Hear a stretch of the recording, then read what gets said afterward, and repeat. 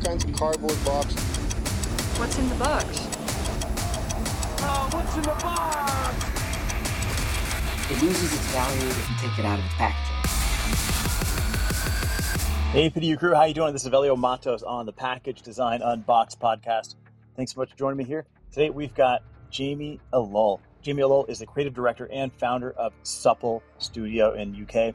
We get into a ton of different things. I think one of the most interesting things that we talk about is like what he learned coming up as a designer at various studios. He launched an agency called Magpie Studios. We talk about what he learned there and what he's applying from those learnings to this new studio, Supple. We also get into the nits and grits of designing brand and packaging. I got really excited when I realized that Supple was responsible for one of my favorite packs ever. It's for Fromm jackets.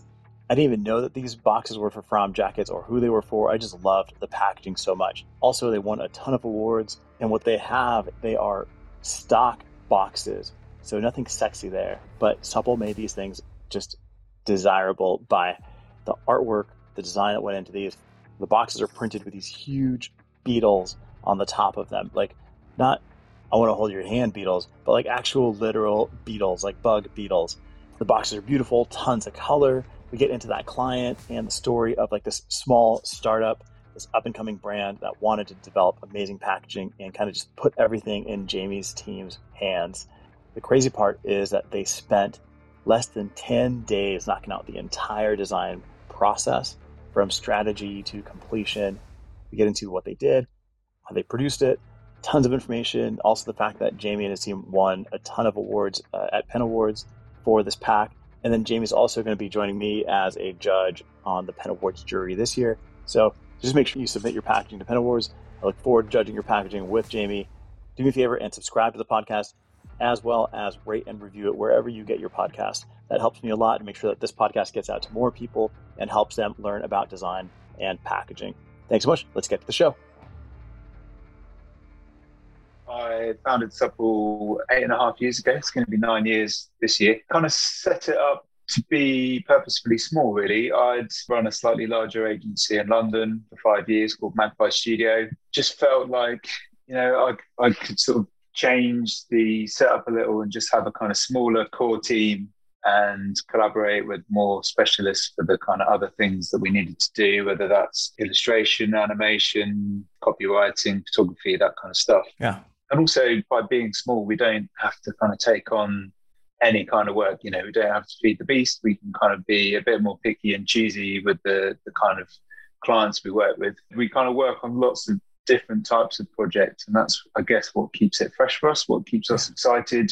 One of our design directors has kind of worked at big FMCG packaging agencies like Turner Duckworth, and then my background is a little more in print and brandings. And yeah, I guess what Magpie kind of led to is just like a way of working where it's less about working in a particular sector or in a particular kind of specialism, and more just being kind of a broad designer, I guess, and just creative in the broader sense. Hence we've worked on TV identities and things for Channel 4, kind of on-screen branding. We've worked on packaging projects like Fromm and other kind of FMCG sort of stuff. But I guess the kind of core of what we do is brand identities and things that trickle down from those. So, the thing I love about creating a brand identity is you kind of go from that strategy into the concept, and then the way that brand identity is rolled out really depends on the sector that it's in and the kind of touch points and things that are needed.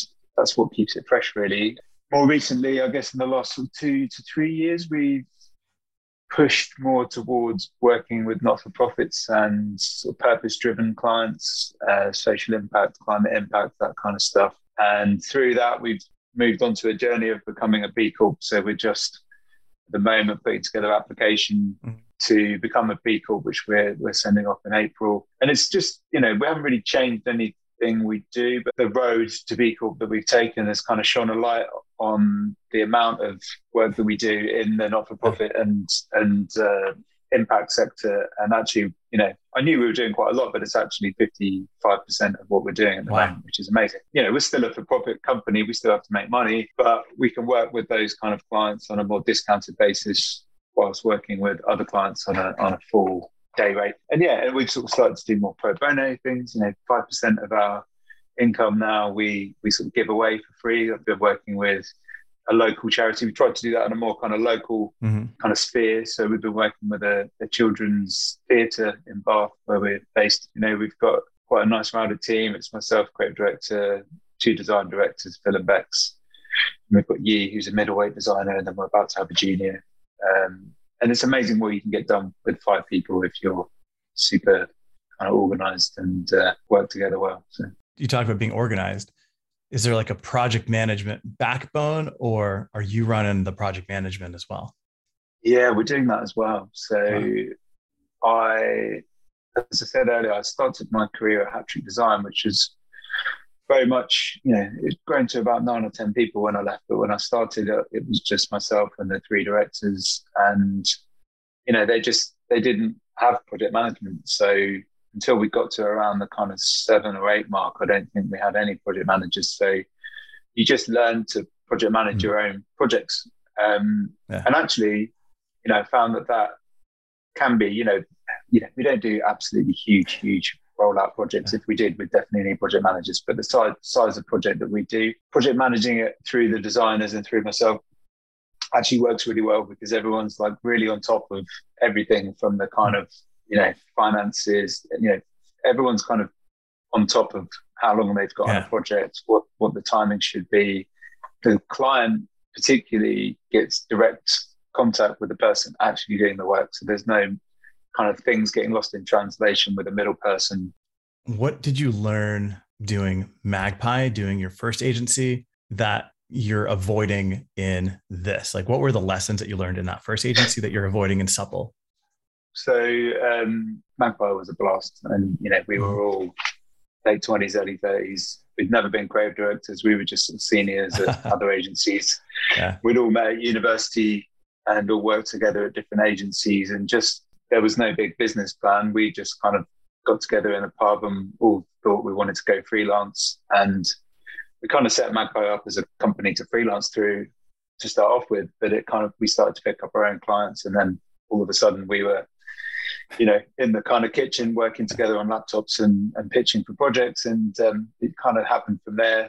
I guess the learnings were like, we had no idea about things like VAT and accounting and stuff like that. So we'd kind of, you know, it kind of started to run away where we were starting to get bigger and bigger clients and invoicing projects. And, you know, we didn't know that we had to become VAT registered. So I think about 6 or 8 months into running the business, we were like, oh, maybe we should get an accountant because, you know, there's this big pile of receipts and another big pile of invoices and we haven't done anything with it. And the accountant came in and was like, of course you're VAT registered, right? And we were like, no. What's that? Yeah, exactly. So that was kind of embarrassing because we had to kind of retro invoice some clients and say, you know, that invoice we sent you 3 months ago, can we send it to you again, but with VAT? Sorry about that, which is pretty embarrassing. But so you don't make those mistakes twice. I think the other kind of learnings were just about, you know, I think, again, like time management, just, you know, we weren't very good at it because we didn't know when to say no to a project, I guess. We were quite young and green and excited to just work on anything. So we just said yes to everything pretty much. And I guess what I've learned from that is that's good to a certain degree, but there's got to be moments where you say no, whether that's because the chemistry and fit isn't right with that client, even if the budget is, or more importantly, just already got too much work on and, you know, you don't want to kind of wear your team out and burn them out. And, you know, I think, not that we work late all the time or anything, but we definitely have moments where through our own kind of disorganization, we probably worked a lot harder than we needed to. So that's one thing that I've definitely tried to avoid here. You know, there's no, you know, we work 9:30 till 6 and a lot of the team here have got families and things to get home to, so that we're pretty strict about that. There's obviously the odd moment where something goes wrong or, you know, things happen, but generally we're pretty, you know, I'm pretty good at saying no or asking for more time or whatever it might be, just being a little bit more on top of that kind of time thing. But I think that's the key one. But, you know, at the same time, we still do say yes to incredible projects when they come along. And, you know, if we all agree as a team that, we're going to like go the extra mile to fit this extra project in that's going to be great, then we'll do it, you know. But it's, for me now, it has to be a kind of team decision rather than just mine. I don't want to kind of overload the team and burn them out. It's funny because like when you think about early 20s, you're just charging for everything. You're just learning, absorbing everything. And then you're you're in your 30s and you're like, all right, now I'm just going to crank. And, you know, all-nighters is kind of the big part of it. Like this is how you think you get things done. And then, you know, you get a little older and you're like, what was I thinking? Like, you know, I can get as much work done in an 8 or 9 hour stint as I used to in a 12-hour stint.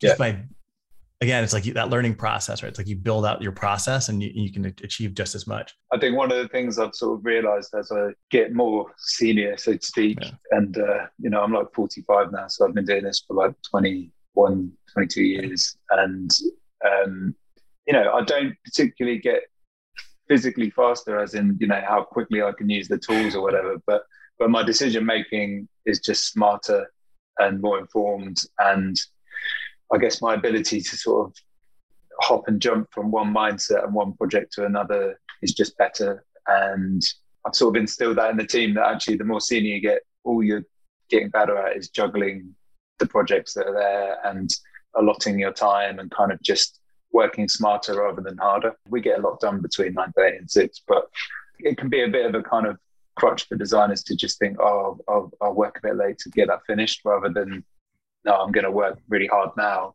and get out the door at 6. You know, I think that's the mentality here, really. It's funny you say you haven't gotten any faster at the tools, because I just think of my workflow. My workflow today isn't like, from interacting with different tools, isn't much different than it was like 10 years ago. You know? Yeah, exactly. You're not going to change. No. But I do learn things every once in a while.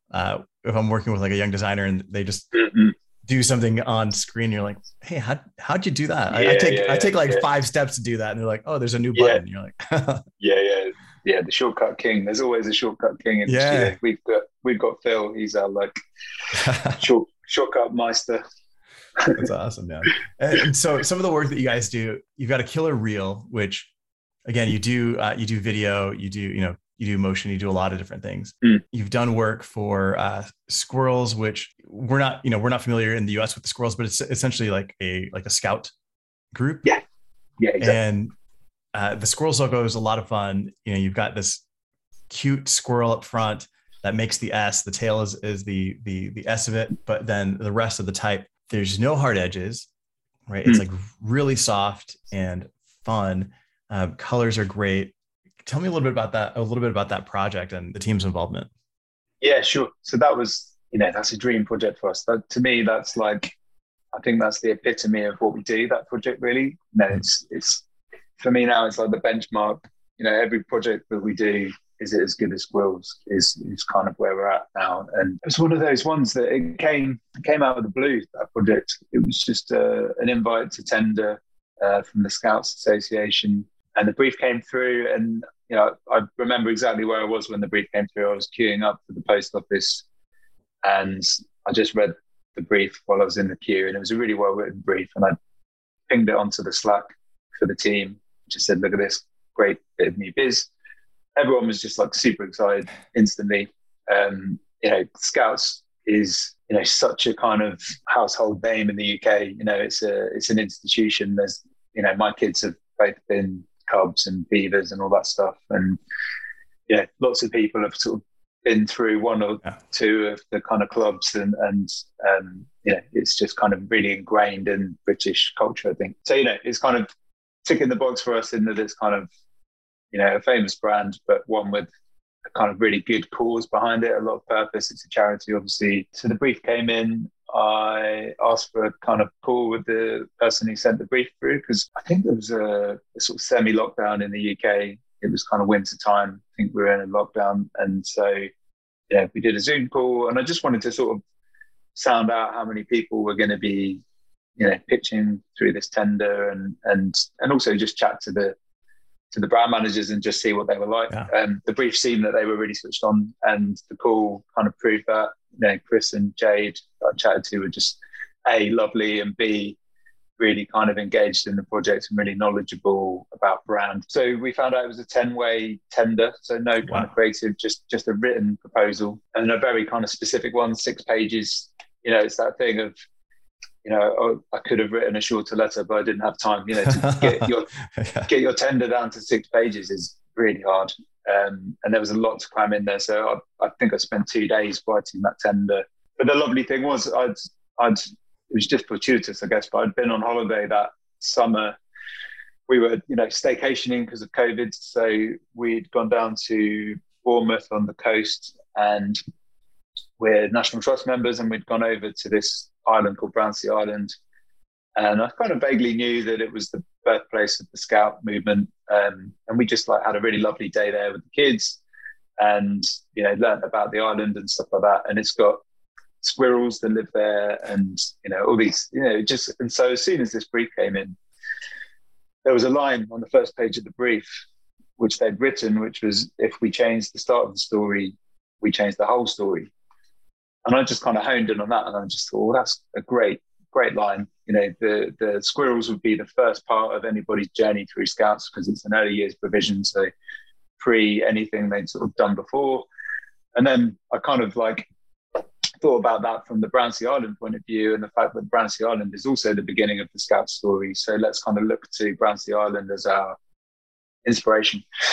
And so that was in my pitch document, my kind of response to the brief was, love this line. Why don't we use Brownsea Island as the starting point for the brand? And I just put in a picture of my kids stood next to the Scout stone on the island to sort of prove that I'd been there. And it obviously worked. We got down to the last 3 agencies, and then it was a paid creative pitch just before Christmas. So really, I think we pitched on the 23rd of December, so really close to Christmas. And not a very big pitch fee. So I kind of said to the team, right, we were all in lockdown. I said, let's get into the studio together, socially distanced, just for this one day, and just smash out an amazing pitch. And we did that, and we just had a really fun day. We hadn't been in the studio together for a month or something, so there was just a nice buzz because we were just getting to work together in real life again. And so everyone was just on top form, and we put together this deck, and then we presented it the following Monday, and it just went really well. It was a great call. They had all the right people in the room, the Zoom room, not just the brand managers, but everybody that was on the kind of board that needed to make those decisions, volunteers, all types of people. When you've just got a really good deck and you just feel confident, and, it went well. And we weren't expecting to find out for 2 or 3 days. I think we were supposed to find out on Christmas Eve, but they called within an hour and said that we got the job, which was amazing. That's it was amazing. The greatest. Yeah, it was the greatest Christmas present you could imagine. And it was just myself and Yi, one of the designers here, that did the call, because everyone else, it was so close to Christmas, everyone else had time off, so people had booked the week off. And it was just like a big high five, punch the air kind of moment. And then we sort of started the process properly in the new year. So we literally had Christmas, hit the ground running. We'd kind of shown some sketchy ideas. They fed back on the ones that were working. And, the Squirreless was in there right from the beginning. Strategy around Brownsea Island. We were kind of referencing the flora and fauna for colours. And, we had a kind of tone of voice. We'd already worked with a copywriter in the pitch. We worked with a guy called Jim Davies at Total Content. So we had a really lovely kind of brand essence written already that they loved. We had mini tone of voice guidelines for squirrels, which were around joy and wonder and the questioning nature of kids. So it was all kind of just in place, and then we just kind of ran with it. Yeah, it's a beautiful project. If anybody is interested, you can go to supplestudio.com, and when you click on the Squirrels project, you scroll all the way to the bottom. I love the sketches that show the evolution of the logo. I don't know, for me, I love a sketch because it shows so much thought process. Yeah. Right. Yeah, that's how we start everything. Yeah, for us, it's like, even though we've been in this lockdown, we've been using Miro boards. When we were all in person in the studio originally, we'd have a big whiteboard and we'd kind of stick post-it notes and things up there, and it would always be very Right. sketchy. And we sort of replicated that through Miro boards. And so, yeah, Squirrels, like all our projects, starts with a sketch. That logo type, you wouldn't believe the amount of versions of that. And then we kind of got it to a place we were happy-ish. But it was just like, it's one of those things, it's like just kind of slight things to sweeten it up. And we ended up working with a guy called Rob Clark, who's like the master of logo types and typographic identities. And we got him involved, and he came back with like 20 more options. And we presented like 4 of those to the client, and then the final one, as you see. But yeah, that evolution was, it's not made up. There was a lot of versions. Yeah. It's such a simple idea, and it was kind of probably an idea we had on day one, but it took hours and hours of craft to get it to look natural in it. Yeah. Really having a great time doing these interviews with the team from Penn Awards. You're a judge. I'm a judge this year, and just Great. working with Adam at Penn Awards and Jen, we're interviewing different judges and different winners. And it's great when I get to a site for somebody that I'm about to interview, and I see a project that I've fallen in love with years ago or a while ago, and that project for me is the From jackets. Oh, cool. For anybody that's not familiar, you're familiar. You just don't recall the name. For anybody that's listening, you don't recall the name. From jackets, you don't, it doesn't put anything together, but it's these boxes with these beautiful jewel-toned beetles on it. And honestly, I didn't even know what was in these boxes until I came to your site. I just love the boxes themselves. Yeah. So, and you were kind enough to send me like the deck for the whole process. But let's start at the beginning. Yeah. With From, you mentioned with Squirrels that when they sent over the initial tender, that they had a really well written brief, that it was really well defined. So with From, it feels similar, that the results here are coming from a great brief. So what does that brief look like? From, in a way, is kind of the opposite of Scouts in terms of kind of just like a formalized brief. Like we got a great brief, but we got it verbally. So just to sort of rewind that project. So From a local based company, Nick that runs it, he's the kind of designer behind From jackets. And I just discovered them, I think, through Instagram. Somebody else that I follow had reposted one of their jackets or something like that a few years ago. And it was just a beautiful jacket. And I'm a bit of a kind of jacket obsessive, I have to say. And I kind of ummed and ahed for ages because they weren't cheap, and I ummed and ahed about buying one. And then I eventually kind of bit the bullet and bought one. And, because they were a fledgling company, this was their first ever jacket. Nick, the founder, actually hand-delivered the jacket to me. And because he came into the design studio and he obviously walked in, said, I'm looking for Jamie. We ended up chatting. He obviously looked around the room and saw the paraphernalia of a graphic design agency and was like, oh, what do you guys do? And, we just got chatting.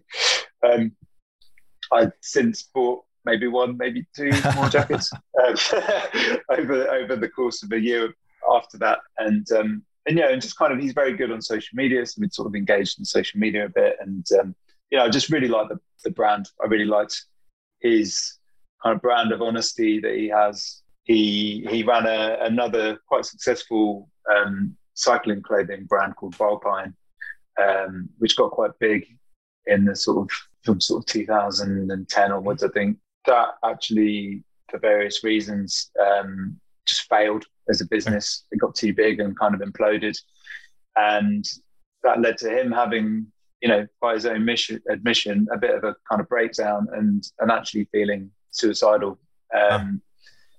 And so that really sort of informs the From brand. He's kind of created From to avoid that happening to anyone else, including himself. So every jacket that he sells is on a pre-order basis. So he's not making jackets that no one needs or wants. So there's no wastage. He's not kind of having to take money out of his own pocket to start a new product. So he's, it's a much safer business for him. He is the brand in a way, and he does a regular video kind of blog thing where he talks about how he's feeling, and he's just really open about his emotions and his mental health and everything. And so it's a very big part of the brand. And he's always given £10 from every jacket sale to a mental health charity in the UK. That's kind of the backstory. And then a couple of years after buying my first jacket, Nick dropped me a line. In fact, it was his wife, Emily, who dropped me a line. She was like, oh, I've joined Nick, and my first job is to get some packaging, because, you know, we're kind of just sending out our jackets in a brown box, and it doesn't, you know, there's no kind of, you know, brand recognition or any drama to kind of, you know, you're spending quite a lot of money on one of their jackets. They're very expensive, beautifully made things. So they popped in for a meeting, and, you know, I've kind of met Nick, obviously, a bit, hadn't met Emily really, and they were just lovely. And, you know, the brief was really simple, basically. They'd sort of changed their positioning a couple of months before to tough, beautiful. And it's just about life being tough and life being beautiful, you know, just kind of really building on this kind of mental health awareness kind of thing. And they said, look, we can't afford bespoke packaging. We need to use kind of off-the-shelf stuff, but we want to kind of create some real impact. We want to create sustainable packaging that when people receive a jacket, they're going to, you know, there's going to be a bit of theatre to the unboxing, and it's going to be, you know, something that, you know, ideally they'd want to keep, but they wouldn't even bin. And so that was really the brief, you know, to sort of tie in with the tough, beautiful mantra, to get across that £10 from every jacket would go to, at that point, Mind, the charity. And then they kind of left us to it. And, you know, the budget was tiny. You know, I think they said they had £1,000, and I was like, look, don't worry about paying us. Just, you know, pay me and Phil, who are working on jackets. That's fine. Yeah. So, you know, and I just wanted to do the project. I wanted to help them out. You know, they just sort of get going, and I love the brand. And, you know, I just knew, you know, Nick and Emily were both from a creative background. They're both kind of film and advertising producers. You know, they worked in that kind of world. So I just knew that they'd kind of get it. And so Phil and I worked on the project, and, you know, the other thing is they needed it pretty quickly. I think we had about 12 days from when they briefed us to when they wanted it to go to print, because they wanted to send out their winter jackets in these new boxes. Phil was shielding his newborn kid at that time during COVID, so he was working from home. I was working from here.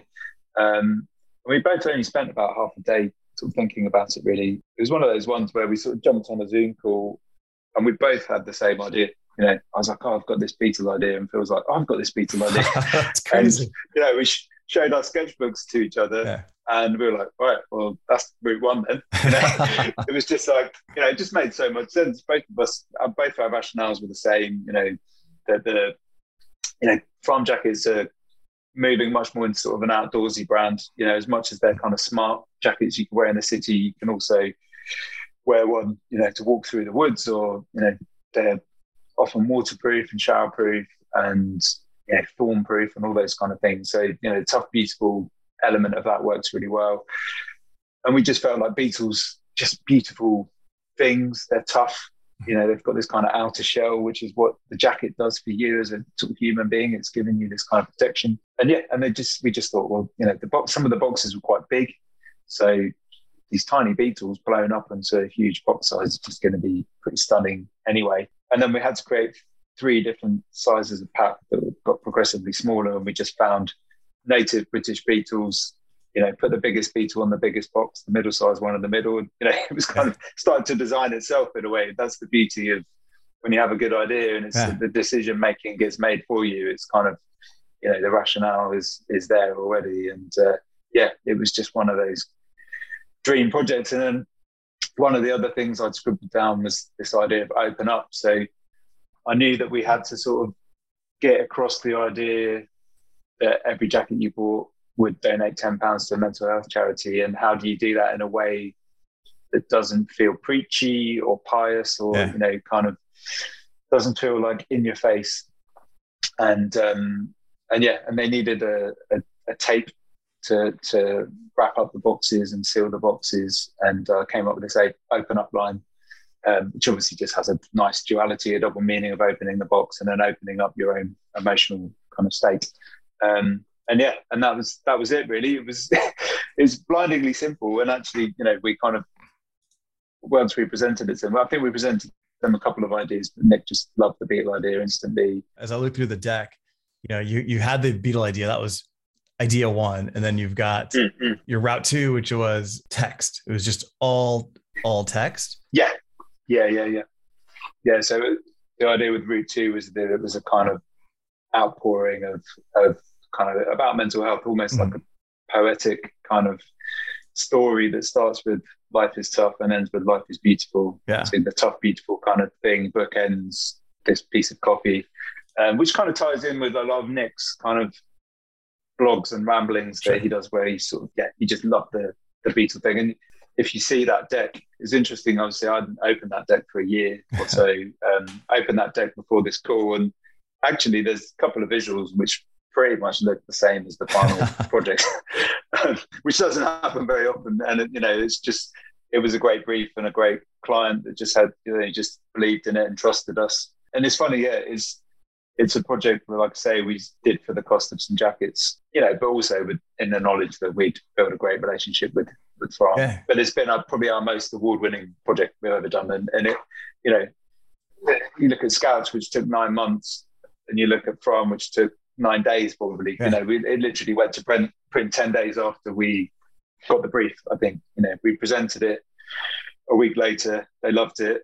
We did the artwork, and it went to print, and it made their Christmas market and everything else. And they're kind of in the same. They're two kind of really different but similar projects in a way. It's the same process, but it's just a condensed speed thing. Yeah, exactly. Yeah. Well, I think so. There's two things. One is the fact that they came to you with, we're in a position that we have to buy stock packaging. Right? We can't do bespoke packaging.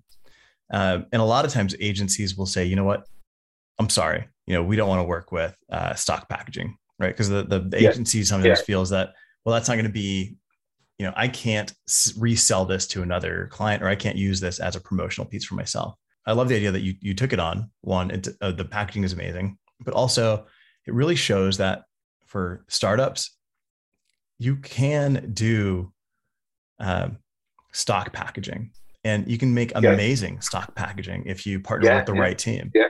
Right. Because a box is a box. It's I mean, for us, it was just like, well, here's a massive canvas. So how do we make a box that you'd want to actually put on your shelf and display it? That was kind of really, when we got that brief, that was like, for me, that was the goal. And actually, when they launched it, they obviously sent it to men's fashion bloggers and people like that are kind of influencers on Instagram and stuff. And there's a guy called Well Dressed Dad, who's a Fram fan, and he did a whole unboxing with the packaging, posted about it, said it's the best packaging he's ever seen for any clothing range. And he's probably getting sent every massive brand of jacket, your Barbers, your Belstaffs, your everything else. But he's raving about some packaging, which is actually off the shelf, digitally printed. It's not actually any sort of high production value, but there's just a lot of thought that's gone into it. And it's a really good example of, there's not a huge budget and there's loads of restrictions, and that's actually what makes it a better project in a way. Well, that's the other part is the number of restrictions, right? When you have a lot of parameters on a project, and a lot of times, if you go back to that early 20s designer, you don't want restrictions, right?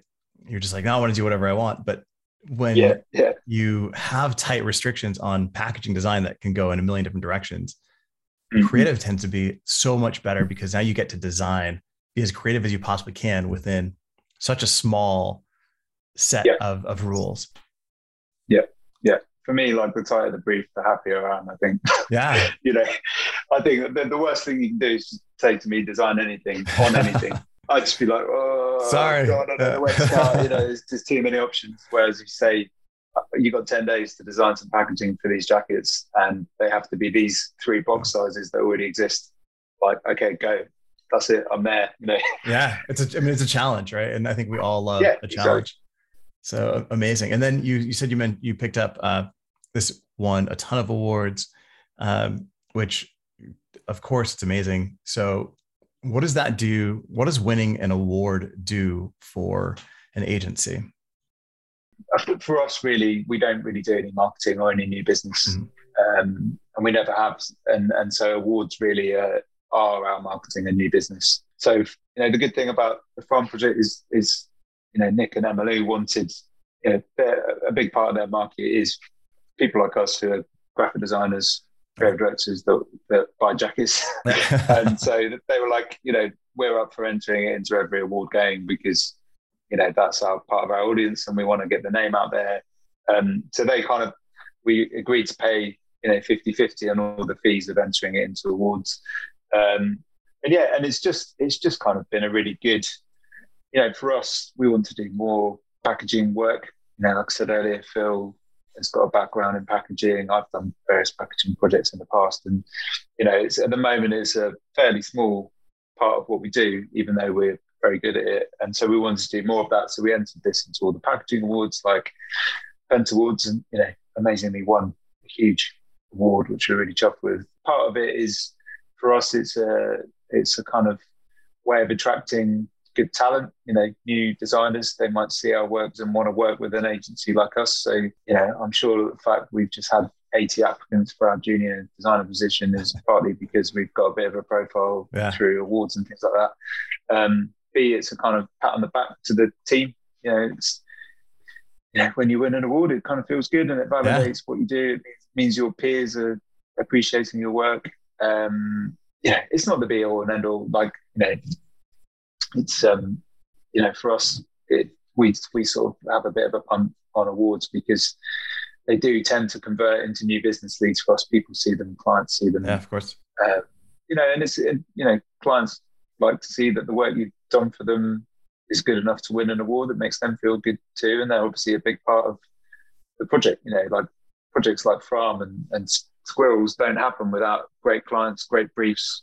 The client still has to sell it up the line and make it happen. So we're, for us, it's a kind of celebration of that relationship as well as, what we're doing. It's not all just about us. And so I think, those are the main reasons. And it does seem to convert for us. We do get calls and new business leads through these things. So it seems to work. And how did the visibility of the From packaging translate to business for From? Have they grown? Have they seen significant growth from this? Yeah, I mean, I don't think they can probably hang it all on the packaging, but they as I said, it was just Nick, then Emma Lou. They started to, make enough money for Emma Lou, his wife, to join. I think they've now grown to 5 people. Amazing. And I think we only did that packaging like 18 months ago. So it's, it's quite a quick growth. So but I'd love to say that it's all because of the packaging that they're you can so big, but you can't. The jackets are amazing. The jackets are amazing, but it's really the packaging. That's what people are buying. No, man, that's awesome. And I guess as we start to wrap up, what's the one critical part of your design process that you always lean on? Like, what is the one piece that you have to do before you kick off any project? I mean, I think for us, it's really about getting to know the client properly. I mean, I'm sure every agency has their kind of like X number of steps process that they do. For us, we call it the 4Ds. So we have this kind of digging, defining, designing, delivering thing. And the digging bit is really the key bit for getting it right, really. It's about fully understanding the client and all the issues that they've got or that projects that they're commissioning to do, what's the challenges for that, and really sort of understanding how they tick, what makes them different, all that kind of stuff. It's interesting with a project like From, I felt like I was almost a kind of brand ambassador already because I had pretty much one of every jacket they'd released by that point. I was kind of embedded. I was engaged in their social media activity and kind of just, believing in it all, and kind of felt like which is, to be fair to Nick, that's the reason he came to us, because he knew that I loved the brand. And so, you're going to get a good job from someone who's already fully engaged and fully kind of on board. And he knew that, he's pretty savvy. Whereas with a project like Scouts, I know Scouts through my kids being members, but I'm not fully aware of everything that sort of the history and everything else. And so it's just about sort of becoming a bit of an overnight expert is really the key point for us. It's just kind of soaking everything up. So what was it? What were the 40s again? So it's digging, which is kind of research phase, essentially. Defining, which is writing that strategy piece, which can be, if it's a huge job, it can be quite a long document. If it's a tiny, quick job, it can just be, a bit of a kind of one-liner rationale for the sort of building blocks of what you're about to present. And then designing is obviously the concept stage. And then delivering would be the artwork and the rollout and all those things. But for me, that kind of defining phase, digging and defining, that's really key to kind of making sure that when you get to the designing bit, you're doing stuff that answers the brief and isn't just kind of like pretty visuals. Obviously everything we do, we try to make it look as great as possible, but it has to be built on a solid idea that sort of, when you do that, then the idea that hopefully if you get it right and you get that defining bit right and the client agrees it, then when you get to the designing phase and you present a concept, it's already it stops being subjective and it becomes objective, because it's so ingrained in that kind of defining piece that you've written, even if that's a one-liner, even if that's Tough Beautiful, which is already existing. You talk about Beatles and you talk about Tough Beautiful, you almost don't need to say anything. You just, and that's when it's the sweet spot of really kind of answering the brief. But I think that's the kind of key moment for us, really. The rest of it is logistics and craft and all that stuff to kind of make that final 50% to get out the door and make sure it's a beautiful piece of design that goes out the door. But that initial bit is where it lives or dies, I think. What's the perfect client for Supple? Who should be calling you today? Whoa, now you're asking. I mean, for us, it's just about new challenges and about this B Corp journey we're on. It's not kind of lip service. We're not just doing it because it's kind of cool or anything like that. It just it's interesting. Joe, who's our B leader that we're working with to put together this stuff, we're kind of getting towards the end of the process now. And I had a meeting with her earlier this week, and she was like, this isn't like, you're not making this stuff up. This is stuff you're already doing before I came along to help you with this B Corp accreditation. You're just evidencing the things you already do. And it's kind of made me realize that, that's what I want to do more of. So, projects where there's a big reach, where it's like Scouts, a sort of famous brand with a big national or international reach, where our design can actually make a difference. That is the kind of sweet spot for us. And that doesn't have to be a not-for-profit. It can just, any business where what they're doing, whether what they're making, what they're selling, what they're giving is kind of enriching people's lives and the planet, then that's like exactly where I want to be. And, I think, I just feel like, I don't know, maybe it's like we were talking about getting a bit older earlier, and I'm, in my mid-40s, and, my eldest is 12 now, and he's pretty right on about saving the planet and stuff. And I just feel like, we owe it to the next generation of kids, to sort of like do the best we can to keep the world in good shape. And if we can do that a little bit through the design we do, then that's the dream for me. Just real quick, what's the benefit of being certified a B Corp for a design agency? Is this something that other agencies should look into? And why should they? Yeah, I think so. I mean, I think there's a few agencies now that I know that have got B Corp accreditation, Accept and Proceed in London and Saboteur in London. Litton Williams, who are based here in Bath, also just got B Corp.